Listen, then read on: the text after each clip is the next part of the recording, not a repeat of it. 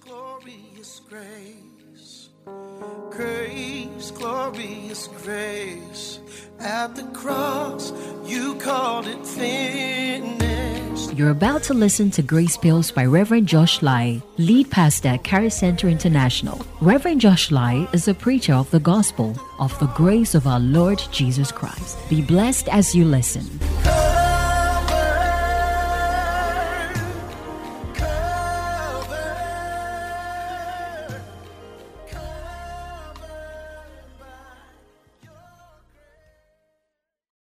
So we are going to continue with what we started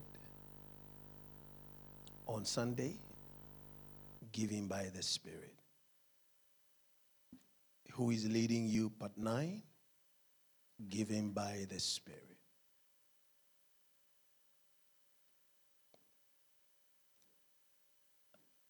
Welcome the next person close to you.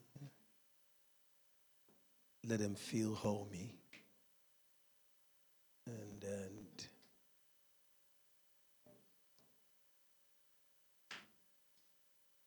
please welcome them like you mean it. Let them feel your energy.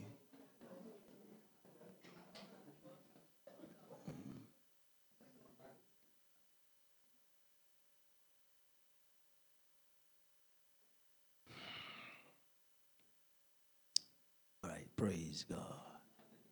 Can we pray?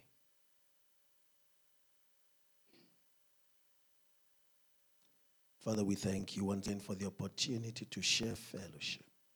Your word is light. Your word is power. Thank you for clarity of thought, clarity of understanding, clarity of purpose, and the clarity of expression.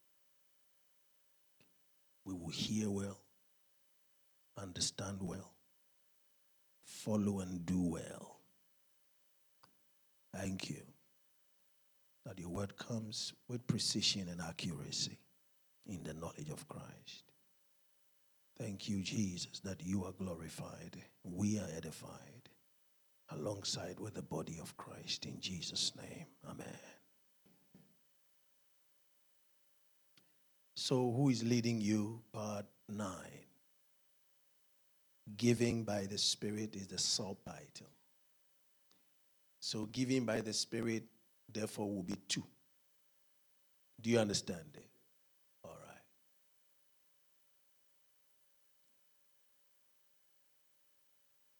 right. I made us understand the first record of man's offering to God.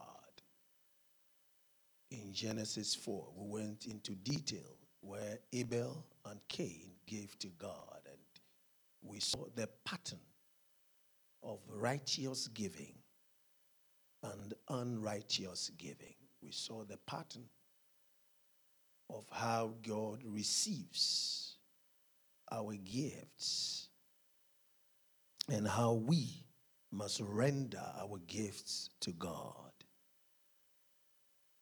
We saw the second in record in Genesis 8 when Noah also gave to God. So it's quite clear how God would love that we give, and it transits into the New Testament. We saw how Martha was being very hospitable, but he saw the word as a distraction, and he was giving not in the word, he was giving outside the word. And we saw her heart. She was actually asking that she was alone serving, and Mary would come and help. And Jesus made her understand that Mary had taken what is needed, that one thing that is needed. Mary had chosen the good part, and that will not be taken away from her. We see how if we do not give the way God wants us to give, we give the enemy the opportunity to stand in our way and we are not able to do our giving the way God will love us to do. And we do not actually receive the fulfillment that comes with giving. I think where we got to is very key, that all of us are wired to give. All of us, because of our identity as the children of Christ, we have the spirit of generosity. And therefore, as part of the gifts of the Spirit, Romans 12:6-8, we have been wired to give. We know that we are to covet the best gifts, and therefore, it is not that you have one gift. So as for me, I prophesy, so I don't give materially. Or as for me, I speak in tongues, I don't give materially. Or as for me, I teach, so I don't give materially. The one who teaches can prophesy, can speak in tongues, can give exhortation, and can also give liberally, materially. 1 Corinthians 12:31 tells us, but earnestly desire the best gifts. So he tells us to desire the best gifts. And I said earlier when I've taught this, that what is not there, you cannot desire for. When the Bible tells you desire something, it means it is already in you. So you can desire for it and have it. For example, this is a microphone. It is not a knife. So the microphone, if it has the desire to amplify voice, then it can happen. If it has the desire to cut tomatoes, it can have that desire, but it cannot function in it. So when the Bible tells you to desire something, it is because it's already been wired in you. It means that you have that gift and you can function in it. And therefore, he's telling you to desire for it. Is that very clear? Okay. So we are to desire the best gifts. So it means all the gifts in the Holy Ghost are in us. And therefore, we can function them. And so is giving. Romans 12:6-8 tells us, having then gifts differing according to the grace that is given to us, let us use them. So we are to use them. If prophecy, let us prophesy in proportion of our faith. And I said faith there is ministry. So you see the 7. He said all ministry, all ministry, all ministry. So we have to use our gifts and practice them as ministry. We have to use our gifts and practice them as ministry. What it means is that it is something that you do consistently. It is something that has become your service to the body of Christ. What is called ministry is service. So like he said, we have the ministry of agri, or we have the ministry of what? Finance. What the people there do is they serve us in that capacity. They do that consistently. When they wake up in the morning, they go to work serving us in that category, in that capacity. Is that very clear? So we are to use our gifts as ministry. In other words, it must be a consistent service to the body. So the gift of prophecy, the gift of teaching, the gift of exhortation, the gift of giving, literally, is meant to be a ministry. So it must be something you do consistently as service to the body. So you don't give once and think that, oh, I've done it once and that's it. No, that's not how you do ministry. That's not how you go to work. Those in that ministry, don't do things like that. They don't say, today I went to work and I gave my service, so I'm done. I'm tired. It's okay. Then they wait another year.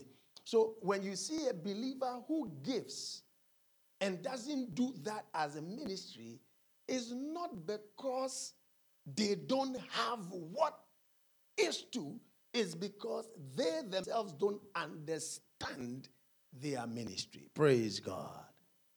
Say, I have a ministry of giving, just like I have the ministry to prophesy. Is that very clear? So when you see somebody giving more than you, and I'm talking about in proportion to what they receive, you must understand that they have more understanding that you do. It's not that they are a different human being. Do you know that there are people who have little, but they give more than those who are rich? Do you know that? Yes. It is not because they are from another planet. It's because they have a certain understanding. They see giving as a ministry. And so every believer must see giving as a ministry. As a ministry. That's why, you see, you don't need to be cajoled to give. You don't need to be played 419 to give. Because number one, it's in your nature. And then number two, you must know that it is your ministry. So you see, when we mark out certain people that, okay, they are the ones who must give, we are doing the body a disservice. Just like saying, oh, they are the only ones to prophesy. In 1 Corinthians 14, he says, if anybody has a psalm, if anybody has a prophecy, if anybody has a tongue, they can do it. But we should do all things decently and in what? Order. All right? So if all of us can do that, then it means that all of us can also what? Give. We saw right from the beginning that Abel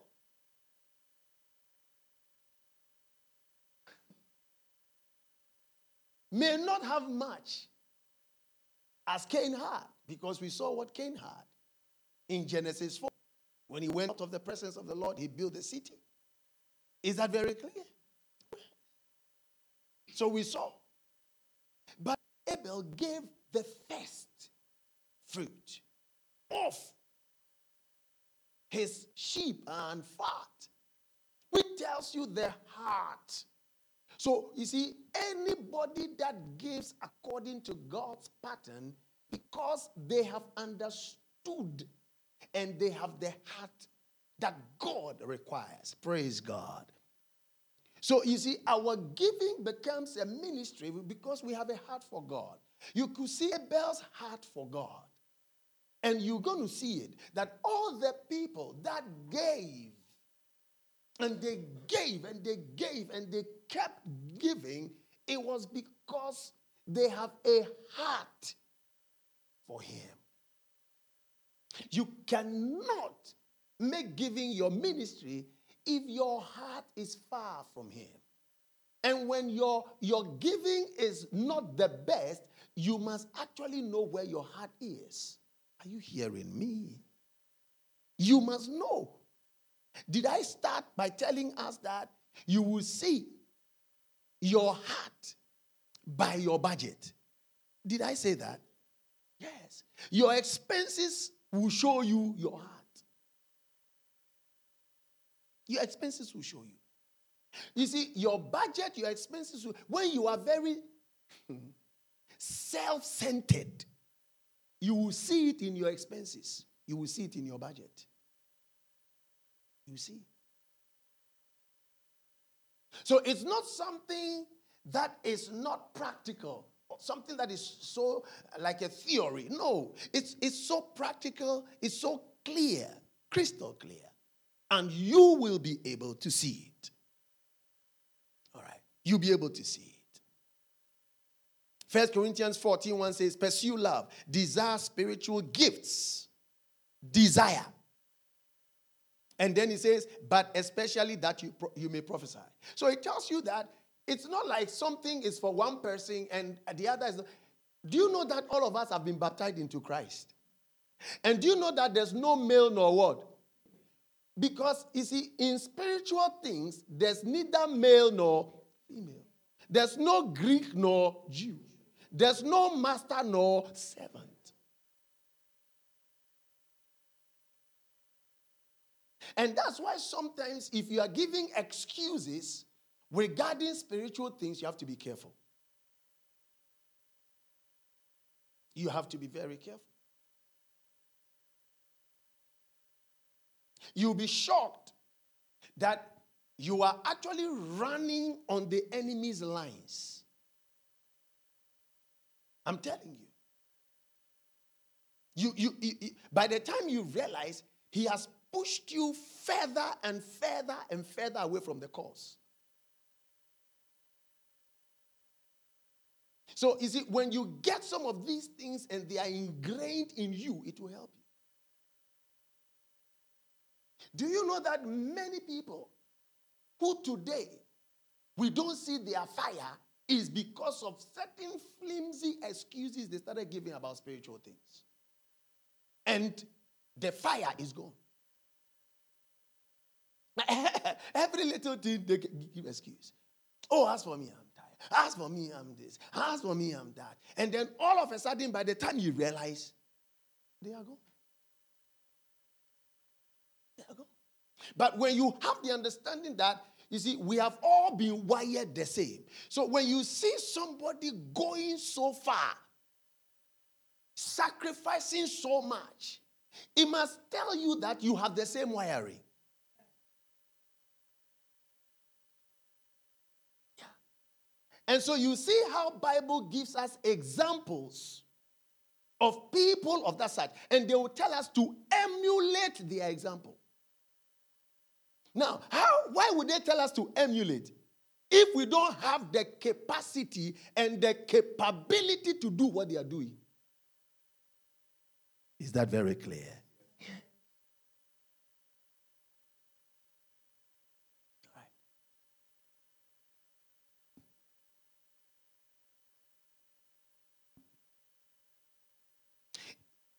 So, I think Paul may have used, and we can do so as well, using 2 Corinthians 8, 1-7 as a corroborative verse for Romans 12, 6-8. 2 Corinthians 8, 1-7.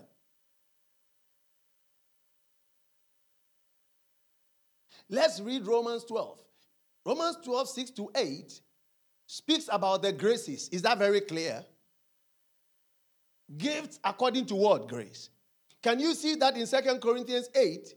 They speak about the grace of giving with the Macedonian churches. Can you see that? Are you here with me?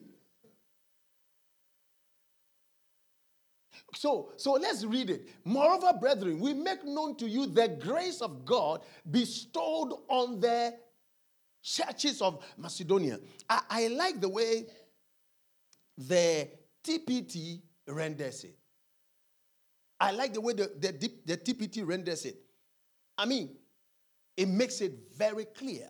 Look at what he says. He says, beloved ones, we must tell you about the grace God poured out upon the churches of Macedonia. For even during a season of severe difficulty, tremendous suffering, and extreme poverty, their super abundant joy overflowed into an act of extravagant generosity. Are you here? Are they flowing in the gifts of the Spirit? So are they allowing themselves to show forth graces of generosity in the midst of severe difficulty? Are you hearing me? Now, look at how he renders it. He says, "For I can verify that they spontaneously gave."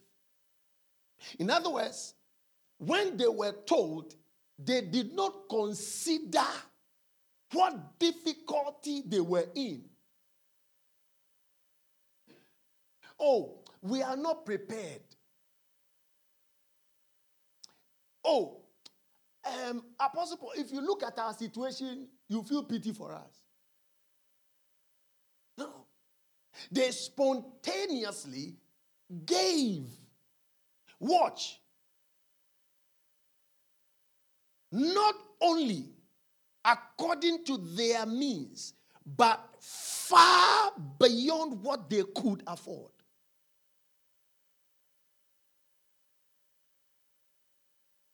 Far beyond what they could afford. They actually begged us for the privilege of, watch this, of sharing in this ministry of giving. So you see how they see giving. They see giving as a what? Ministry. As a ministry. As a ministry.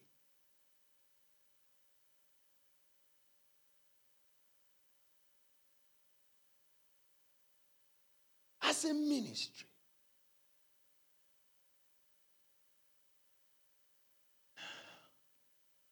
They begged us. Can I have you be that one that you are begging to give? Because you see it as a ministry.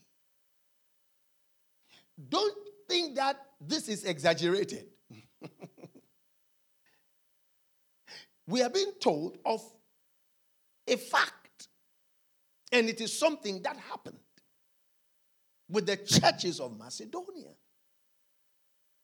And Paul was commending them to the Corinthian church. You are going to see something. Watch this. He says, they actually begged us for the privilege of sharing in this ministry of giving to God's holy people who are living in poverty.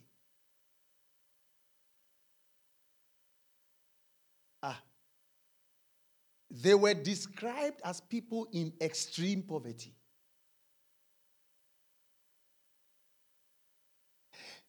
They are given to the Jerusalem church because there was a famine. Are you getting the point? Within that vicinity. Now watch. They who were described as people of extreme poverty are sharing in the ministry of people who are going through a particular situation at the time that has made them poor.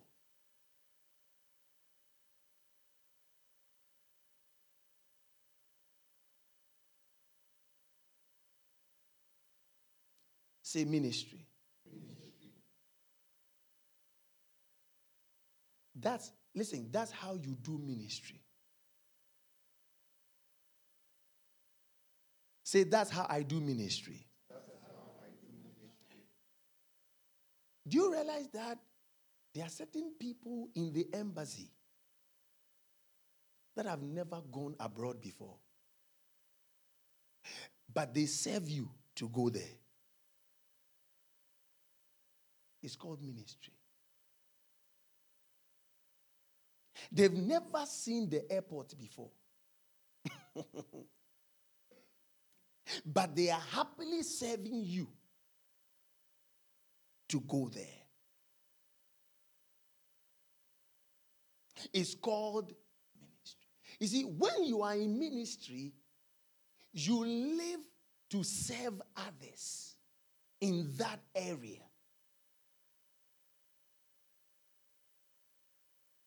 You don't consider yourself.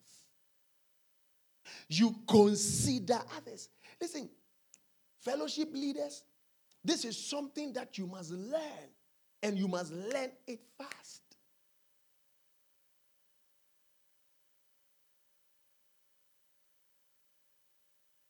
You must learn it fast.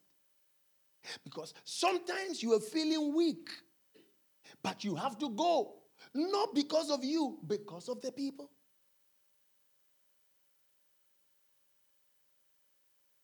You have a situation. Sometimes they need something. And it's your family that must have some money to do certain things. But because of ministry, you give your last out just because of the people. Ministry. And sometimes the ministry has, or the people would have something that you don't have. And you are giving it to them. Are you understanding the point? And it's something that you wish you can have, you can possess. That's what I mean. But you have to give it what? Away. For others to enjoy. Is that what Christ did? Yes, sir. No, is that what Christ did? Is that what Ephesians 5:1 and 2 talks about? And it became a sweet-smelling word. Aroma before God. Is that what Noah did? Is that what Abel did? That's the pattern. And you can see, that's why they said the grace of giving. And they compared it to Christ's generous giving to us. Christ's generous giving to what? To us.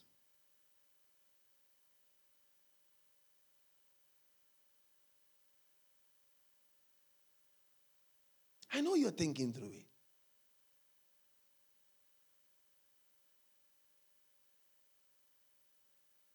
It's fulfilling. It's fulfilling. Say it is fulfilling. So look at what Apostle Paul is going to say to them. Watch. They exceeded our expectations by first dedicating themselves fully to the Lord and then to us according to God's pleasure. Are you here? Are you here? Watch. Did Abel do same? God respected who? Abel and his offering. Did Noah do same? Are you getting the point? So you see, I that's what I said. Your heart first, and then your gift. Your heart first, and then your gift. If that is not how you do it, you will give today. You'll be angry tomorrow. You give today, you'll be offended tomorrow. Any little thing, me, I won't give again. Any small thing, oh, me, every time. The moment, we're talking about money, and then you squeeze your face.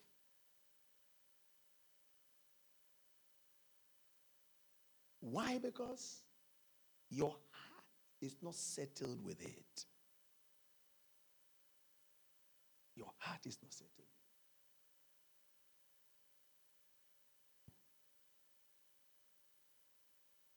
They exceeded our expectations by first dedicating themselves fully to the Lord, then to us, according to God's pleasure. Can you see that there are no strings attached? Can you see that? It's giving with no word strings attached. The focus is God's pleasure. Say the focus is God's pleasure. Say please, the focus is God's pleasure. Anybody that says, what they did to me, I gave and I gave and I gave, and look, the focus is whose pleasure? is whose pleasure? Your pleasure. If it is God's pleasure, oh. Do you know, sometimes I think about it. That, don't you think it's a privilege to give? Don't you think so? Did Paul say that in Acts? It's more blessed to give than to what? Can you imagine you are the one who is asking? Have you imagined that? Do you know that nobody likes asking?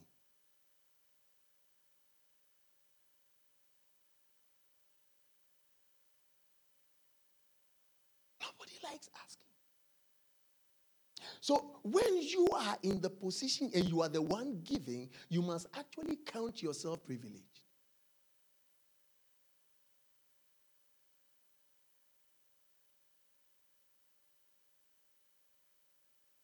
Of course, I know that receivers too have no limit. You know that thing too.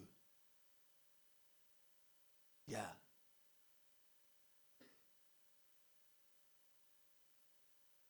You know.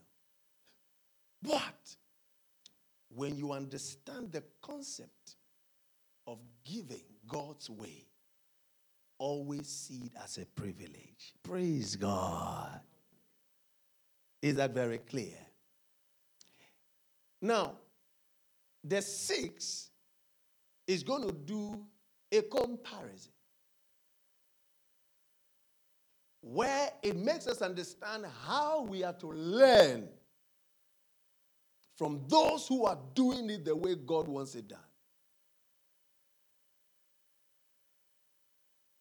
So when you read it, say the grace poured upon them, it's as if that, God has given them a special grace. So you know that in most churches said, this person there, they have a special grace of giving.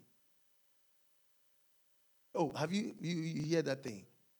No. What it means is that the person have availed themselves more in that word area.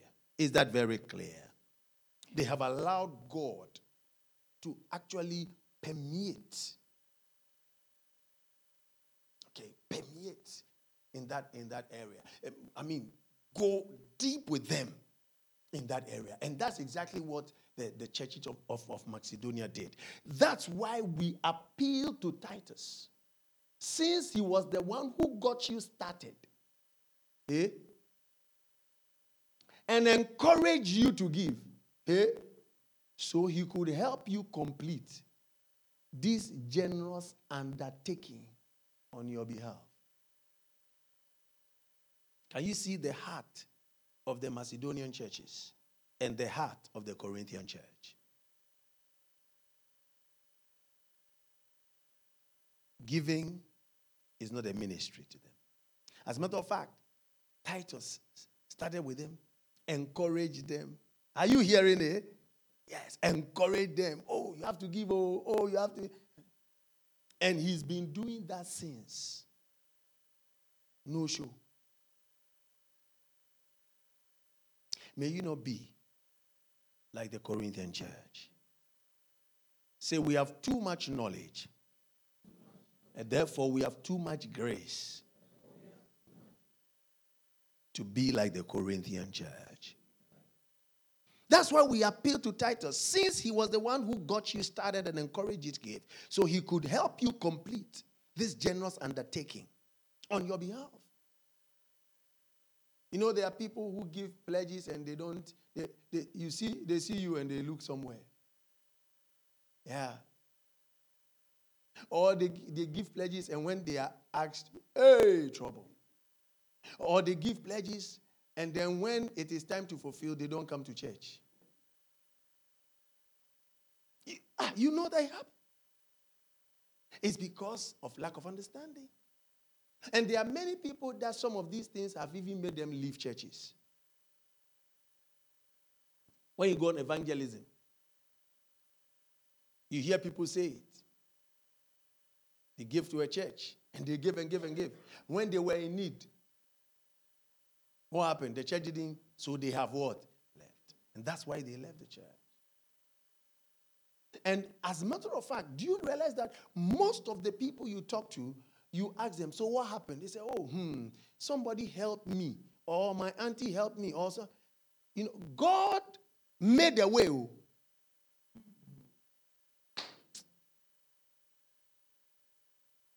God made a way. But they are so bitter because they have no understanding. May that not be your portion. Praise God. 7. You are going to see something. And that's why I said it corroborates the Romans 12:6-8. It makes us understand it very clearly, including 1 Corinthians 12, verse, 10, where the gifts of the Spirit tend to like 14, 15, thereabout. You can watch. You do well and excel what? So Paul is referring to the gifts of the Spirit. Can you see that? So in other areas of the demonstration of the gifts of the Spirit, you do very well. And then he would mention some of them. In your passionate word. In unstoppable faith. In powerful preaching. In revelation knowledge. Can you see it?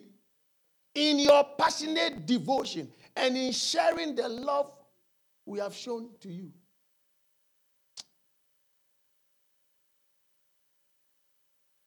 Watch. So what? Make sure that you also what? In what? Grace-filled generosity. So it's not because the Macedonian church is special. No. And it's not because one is being given something and the other is not being given. We can all flow if we avail ourselves in all. Is that very clear? Do we all understand? Are we sure we understand? It's clear to us. Okay.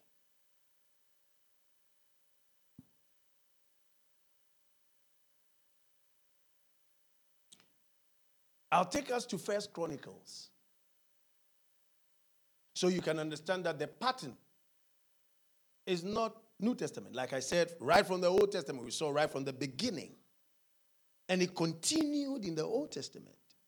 This is the time of David. David the king.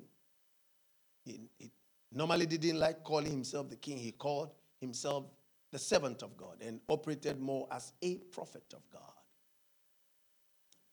He spoke more about Jesus' resurrection than almost all the prophets.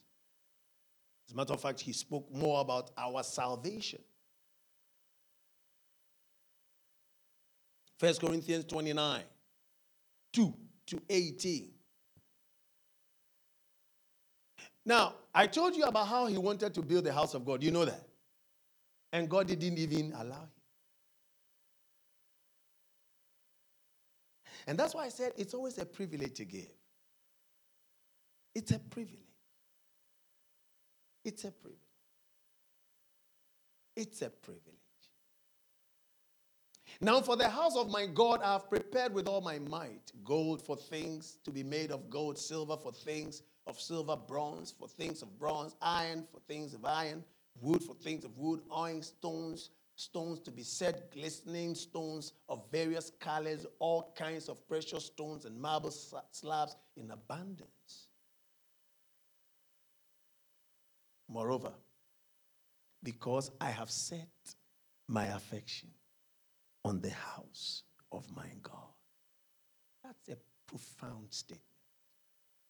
That shows the very heart of man. Where there should be gold, he's putting gold. Where there should be silver, he's putting silver. Where there should be bronze, he's putting. Where there should be onyx stones, he's putting them there. He's setting everything in their place. And he says, I am doing all of this because I have set my affection upon the house of God. I told you, it will show in your budget.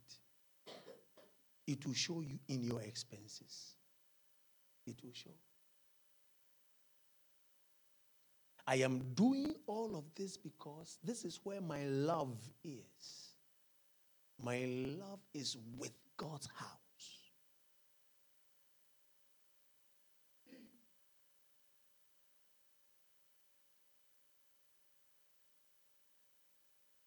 Is this like the Macedonian church? Can you see the spirit of generosity? I have given to the house of my God over and above all that I have prepared for the holy house. My own special treasure of gold and silver, 3,000 talents of gold of Ophir, and 7,000 talents of refined silver to overlay the walls of the houses. The gold for things of gold and silver for things of silver, for all kinds of work to be done by the hands of craftsmen. Who then is willing to consecrate himself this day to the Lord? The consecration there is to set apart oneself. So giving is worship. That's what we don't know. You see, it shows you the state of your heart.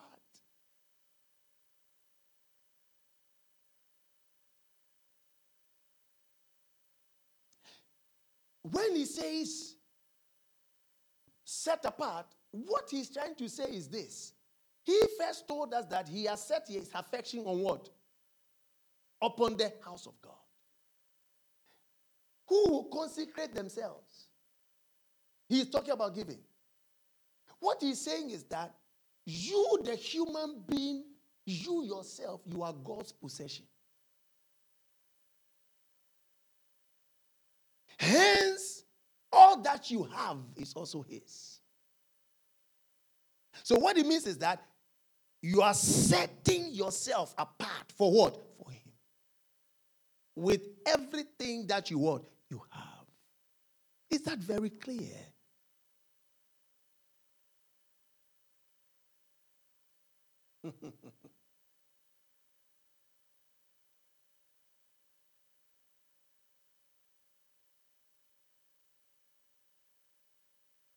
So look at the response. Then the leaders of the fathers' houses, leaders of the tribes of Israel, the captains, thousands and hundreds, with officers over the king's work, offered willingly. Can you see that? So can you see once again that there's first the giving of self? Because they know God respects the person and then respects their gift. Is that very clear?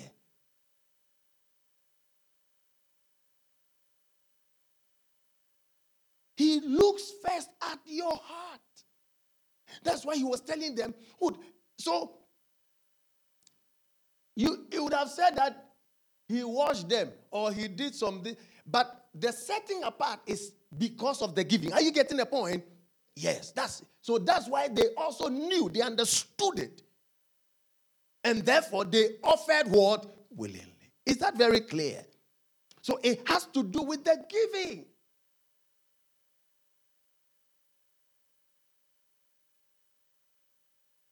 So our giving to the Lord by the Spirit is not for show.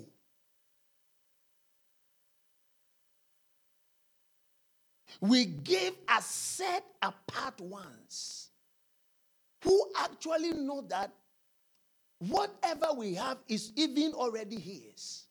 And we are rendering as servants to the one who owns us and therefore owns everything that we consider as what? Ours. Clear.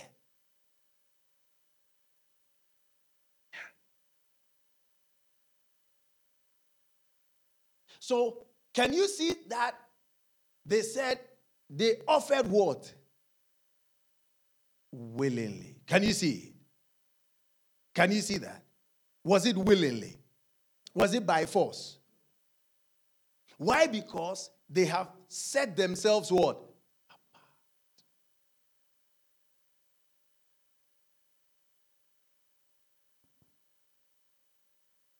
May it be your mindset.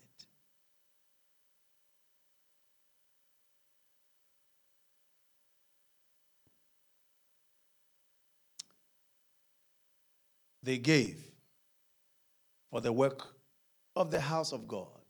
And then they started mentioning all that they gave. Wonderful. 9, then the people rejoiced. Oh my God. Anytime I read the scripture, it so ministers to me. They rejoiced, for they had offered willingly, because with a loyal heart, they had offered willingly to the Lord. Can you see that? With a loyal heart. Can you see it is in servanthood? Can you see that?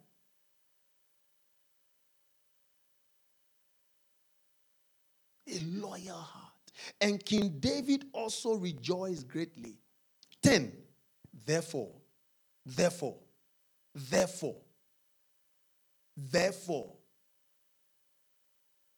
David blessed the Lord before all the congregation or the assembly. And David said, "Blessed are you, Lord God of Israel, O Father, forever and ever. Yours, O Lord, is the greatness, the power, and the glory, the victory and the majesty.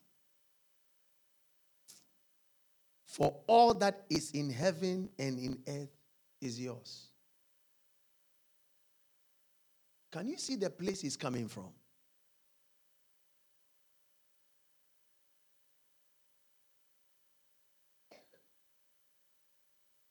From the place of stewardship. I don't own anything. You own and possess everything. I only receive from you. And I am giving to you. Praise God. Oh.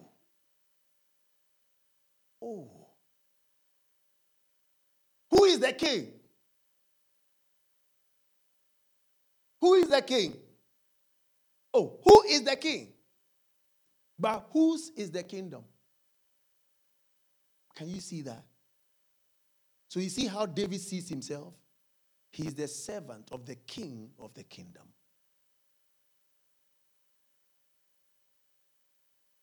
Yours is the kingdom. Yours is the kingdom. These are salient points I think you are putting down.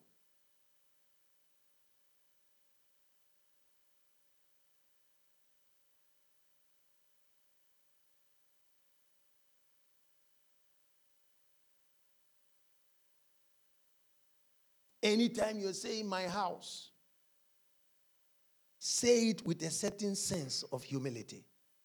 Anytime you are saying this is mine, you must say it cautiously. Are you understanding me? You must be careful how you say some of these things as a believer. And that's why it becomes difficult for us to let go. Because we have the ownership mentality. And that's what we are being taught in most places. Instead of a stewardship mentality, we are being made to feel like we own. You have to own. And it's yours, and it's yours, and it's yours. Yes, he willingly gave it to you. But you should be wise enough to know that somebody gave it to you. And listen, when people give things to you, they give it for a purpose. Nobody will want you to give you a gift and see you using the gift anyhow. True or false? Oh, true or false? Nobody. You should be wise enough. You should be wise enough. The purpose is for his work. And you can see how these guys have a good understanding of honor to God. Honor to God.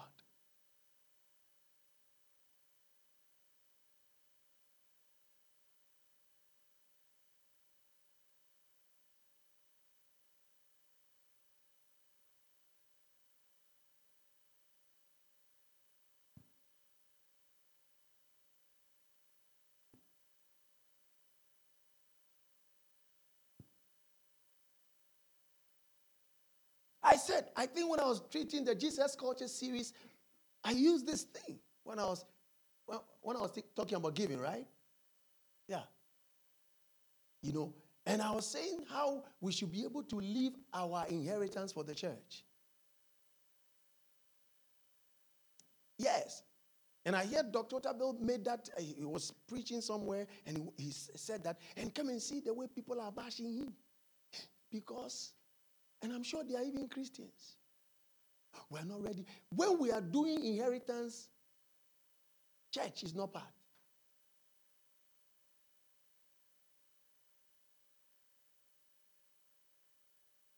Lift up your head. Church is not, we don't even think about church. Meanwhile, from birth, you're outdooring. To your burial is the pastor.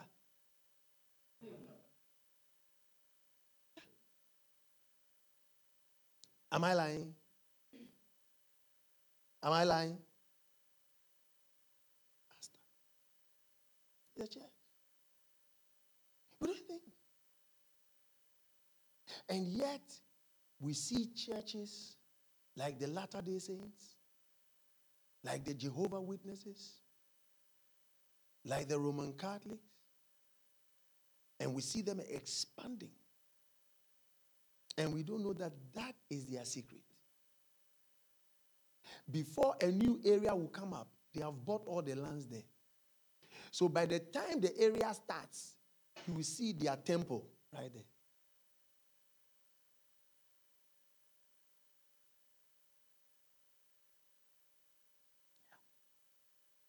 Sometimes you see a very remote area, and you ask, how did they get? They bought it way back.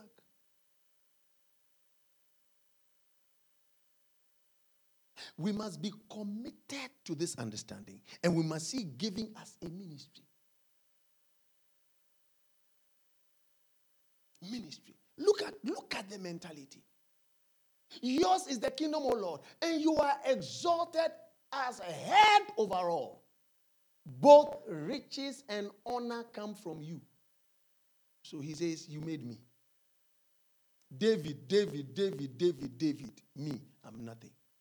All this money that I'm giving, you are the one. Riches and honor comes from what? You. Sometimes we talk like humbly. It's my hard work. You know the way I work hard. If you use all the money to buy oxygen for the next day's work, tell me which one you have.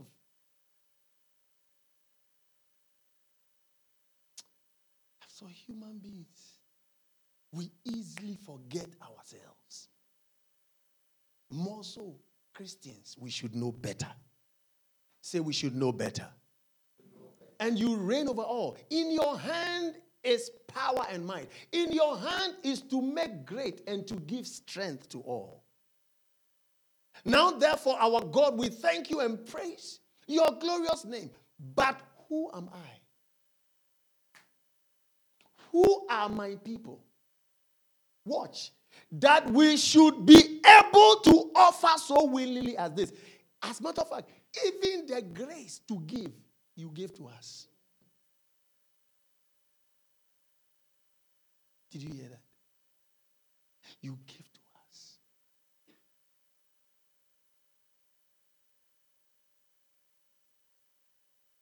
You saw that?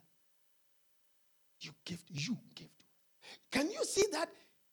He's taking himself out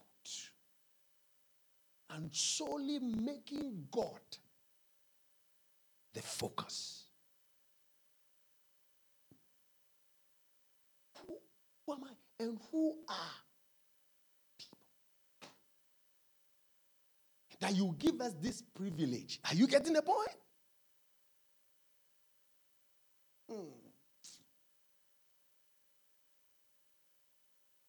He answers it. For all things come from you, and of your own we have given you.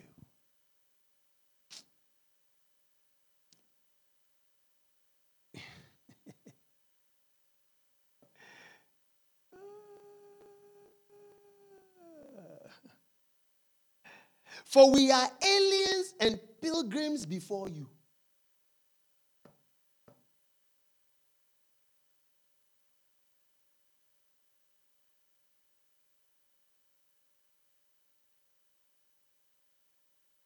As were all our fathers.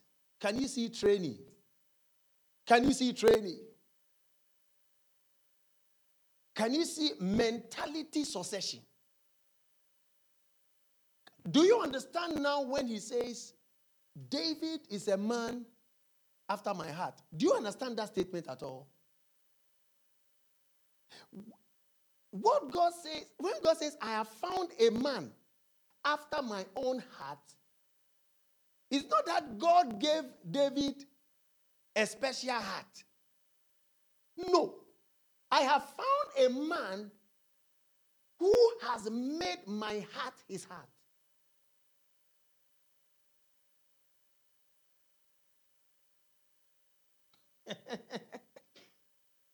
David considers the things that give me pleasure as the things that gives him fulfillment. That's the meaning of I have found a man after my own heart. What drives David? What drives David are the things that he knows are my passion. That's what drives him.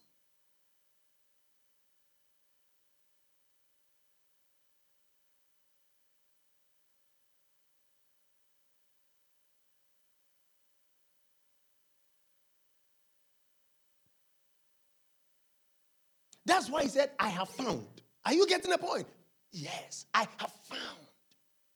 He has made his desires align with my desires.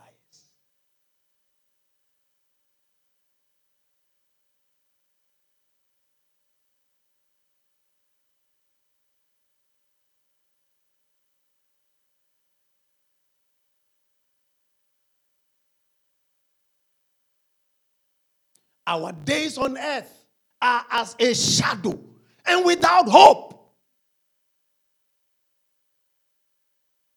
Can you see? Eternity focus. That's why I said, if you're a Christian and you don't play down materialism and your focus, material things, you don't know him. You don't know him. You don't know him. Oh Lord our God, all this abundance that we have prepared to build you a house, for your holy name is from your hand and is all your own.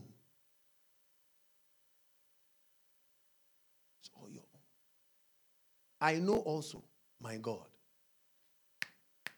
that you test the heart and have pleasure in uprightness. Can you see? Can you see? And God had respect for Abel and his offering. God tested the heart of what? Abel. And respected his offering. He knows the heart it is coming from. That is what makes him receive. So we can take your money, but God rejects your money. Is it making sense now? Is it making sense? Do you see why Jesus said, when you are coming to give and you have a problem with somebody, leave what? The offering. Is it making sense now? Yes.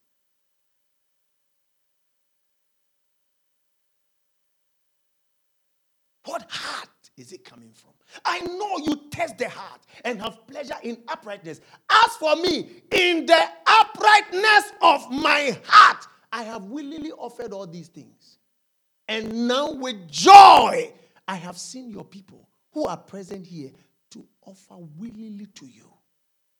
O Lord God of Abraham, Isaac, and Israel, our fathers, keep this forever in the intent and the thoughts of the heart of your people.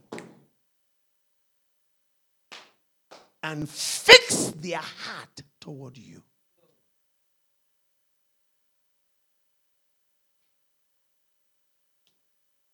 That this will not just be this alone. This will be the constant for every Jew. This will be the constant throughout the reign of all kings. That they will fix their hearts towards you. So you see where Solomon went wrong.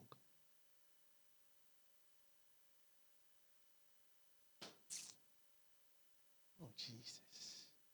How the word of God is so consistent.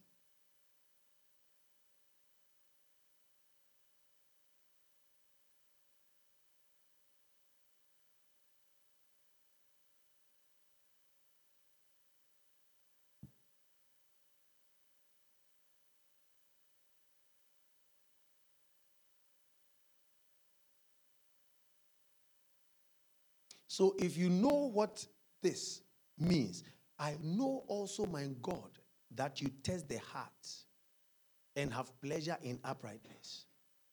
If you read Malachi 3, 8 to 10, you fix it well. Bring all your tithes into the storehouse, that there may be meat. And I will do what? Open the windows. And pour out what? Is he saying that you have to give before he gives? Is that what he's saying? That's not what he's saying. That's not what he's saying. It's the test of your own what? Heart. Towards what he has what? Given you.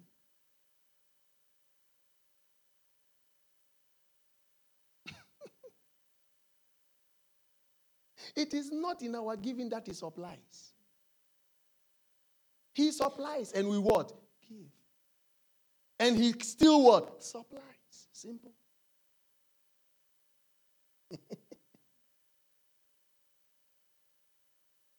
He's not waiting for you to give before he supplies. He supplies. But you decide to what? Give.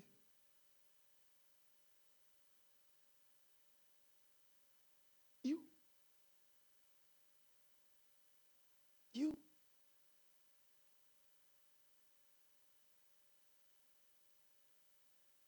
So what Malachi was actually talking about is how the people's heart will be fixed. He told them the kind of offering they give to God. If you read from the 2 coming.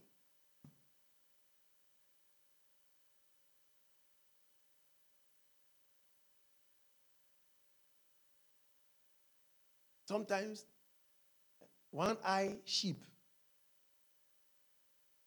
Then they bring it. A sheep that is sleeping. Once he's bringing it, the one that he doesn't like. Then he bring it.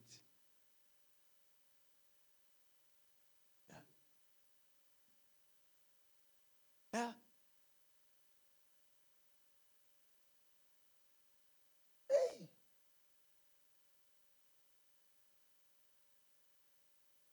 You know how sometimes we do it?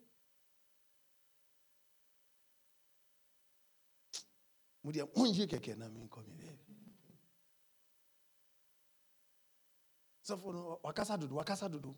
Media mfama nonko.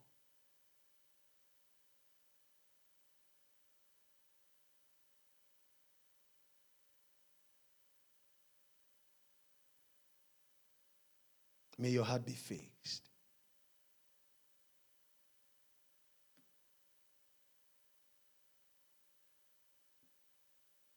Look at Luke 8.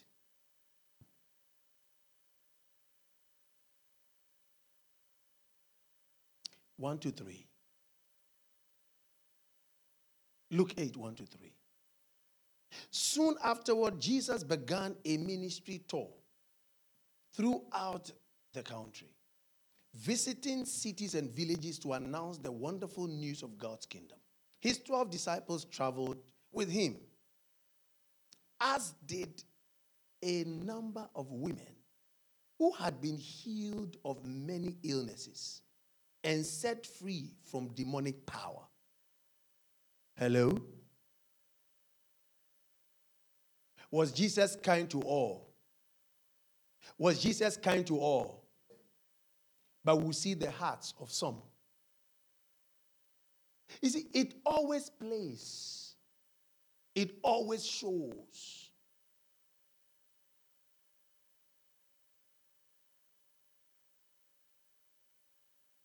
One of the women was Mary, who was from the village of Magdala, from whom Jesus cast out 7 demons. Among the women were Susanna, Joanna, the wife of Chusa, who managed King Herod's household, many other women who supported Jesus' ministry from their own personal finances also traveled with him.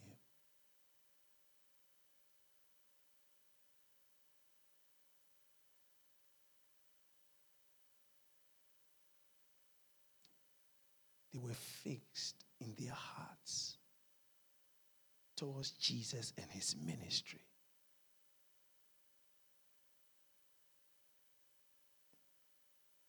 Can you see them doing ministry? Can you see the ministry of giving?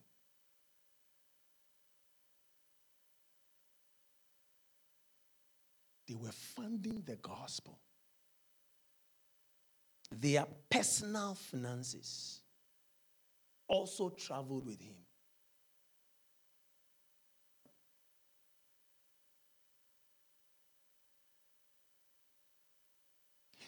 A giver isn't a spontaneous donor.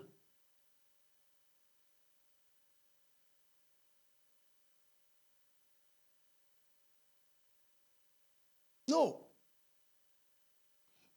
Who gives only during services alone? No. No. A giver is one who is dedicated to giving.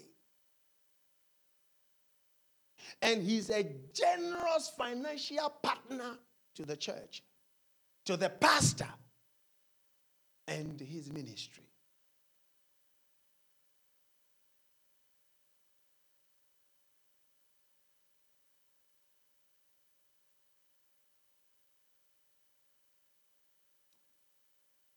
They are consistent.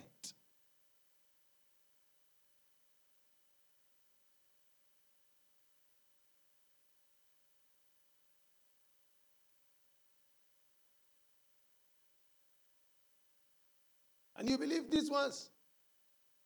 Their names were mentioned. And many other women.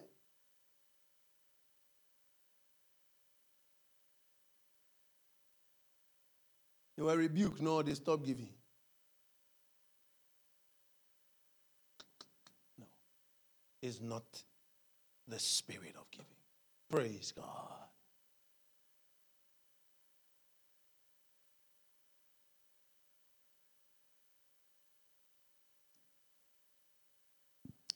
So how did Jesus' ministry go?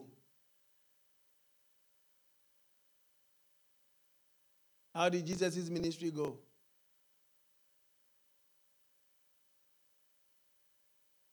By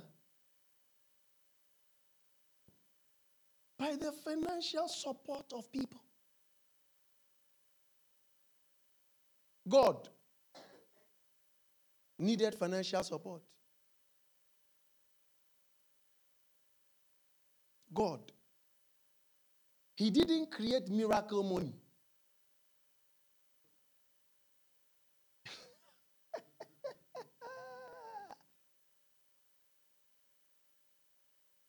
That's what you like. You like to be lied to. You like adakabraka. Is that not it? What is it? It's what? Okay. Then say you don't like to be lied to. That's okay, that's good. Don't like it all. Even Jesus had people working to support his ministry. He didn't create miracle money for them.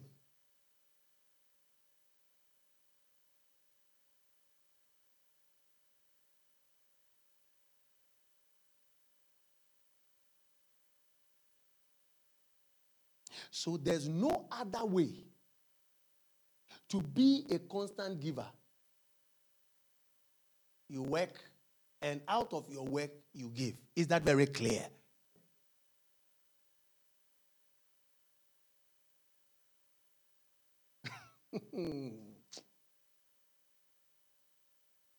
How some of these people get some of these things? They are the only ones who.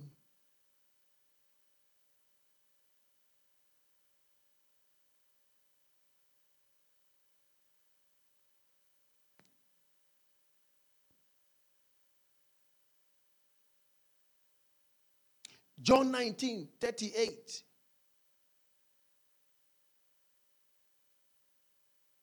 And after this, Joseph of Arimathea, being a disciple of Jesus, but secretly for fear of the Jews, besought Pilate that he might take away the body of Jesus, and Pilate gave him leave. He came therefore and took the body of Jesus. Even in his death, he had loved ones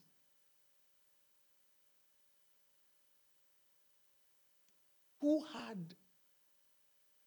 political connections to make sure he was buried and buried befittingly. Can you see that? Can you see that? Let me read. Look at 39.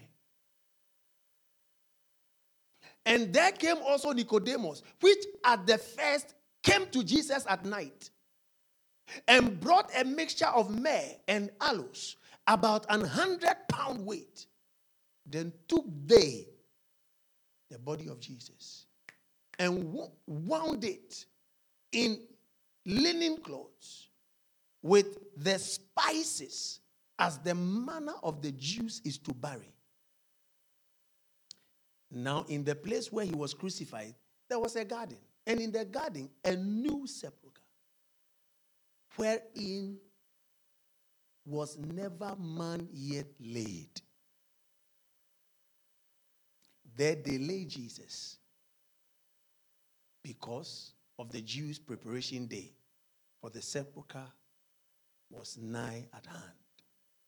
Hello? Oh, hello? Let me read the Matthew account. 27:55-61. Many women who followed Jesus from Galilee ministering to him were there looking on from afar, among whom were Mary Magdalene, Mary the mother of James, and Joseph, and the mother of Zebedee's sons. Now when evening had come, there came a rich man from Arimathea named Joseph, who himself had also become a disciple of Jesus. Hello? So he was a rich man before he became a disciple of Jesus. It was not Jesus that made him rich. A rich man from Arimathea who had become a disciple of Jesus. Hey, can you see that?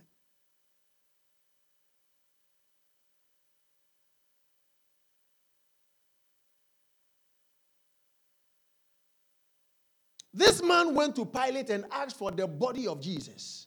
Then Pilate commanded the body to be given to him. We can't do ministry without people. It's not possible. We need people with substance. People who are ready to give without looking back, without looking side and side. They're just giving.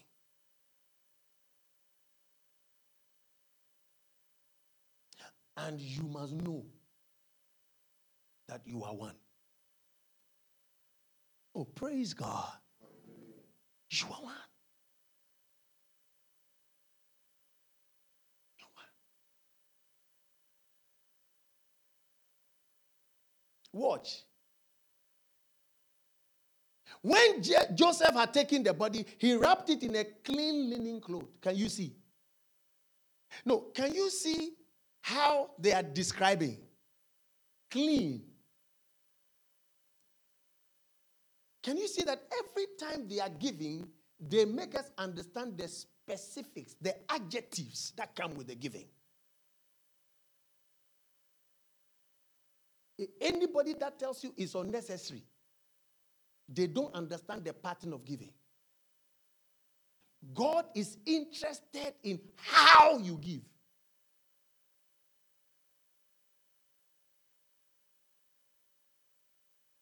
God is not interested in just any giving.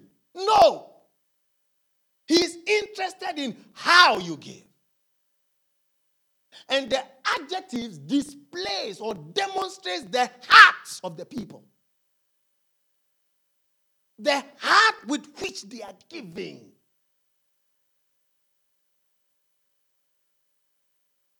Do you remember that when Mary brought the alabaster, it was told us how many years' wages will buy that perfume? We were told specifically.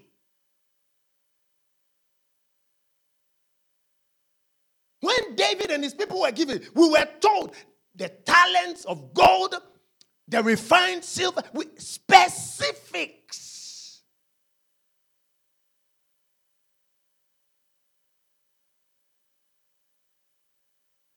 We know that there are people who have abused it, but it doesn't take away the substance of it. So we don't give anyhow. No. We don't. We prepare our hearts out of the love and gratitude. Like Mary, Jesus said it. They were asking, why would this woman do all that she's doing? Jesus said, whoever has been forgiven plenty also loves plenty.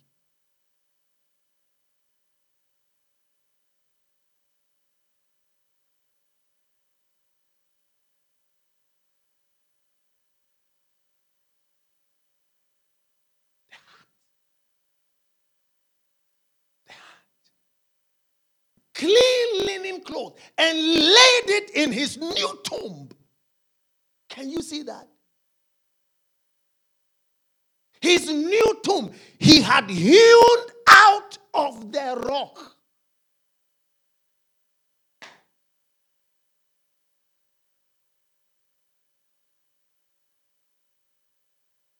and he rolled a large stone against the door of the tomb and departed.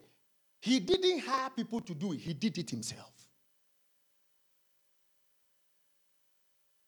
We saw how he was described, a rich man. Why? He was serving the King of Kings. He was doing it out of his heart. What he means to me means so much. He did it himself.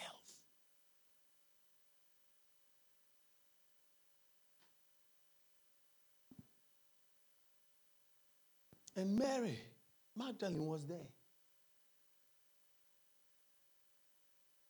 And the other Mary sitting opposite the tomb. Jesus.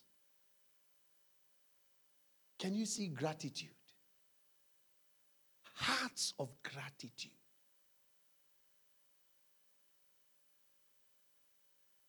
They cannot forget. Even in his death, they showed him so much gratitude.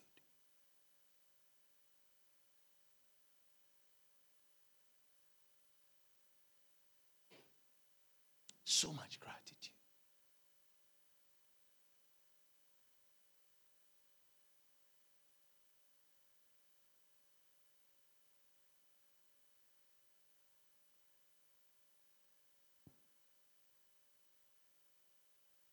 They prepared him for burial. They gave him a tomb. Can you see that they are giving according to the need of the church? They heard the news. They came. This is what the church needs. This is what the pastor needs. Nobody has to tell them. They offered to do it. We never saw anywhere that they were asked to. They themselves came. He went to the man, to the king, to Pilate, and offered, risked his job, give me his body. They knew what to do when the church had a need. When pastor died, God forbid, I'm not dying now. Yeah.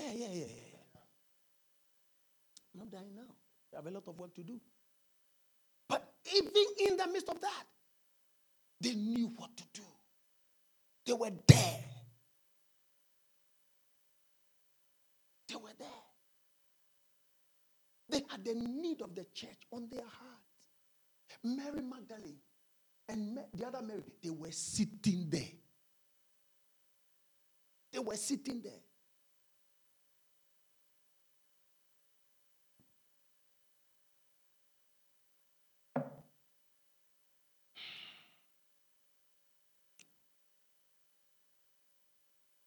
I'll finish on Sunday. Grace, glorious grace. Grace, glorious grace. At the cross, you called it finished.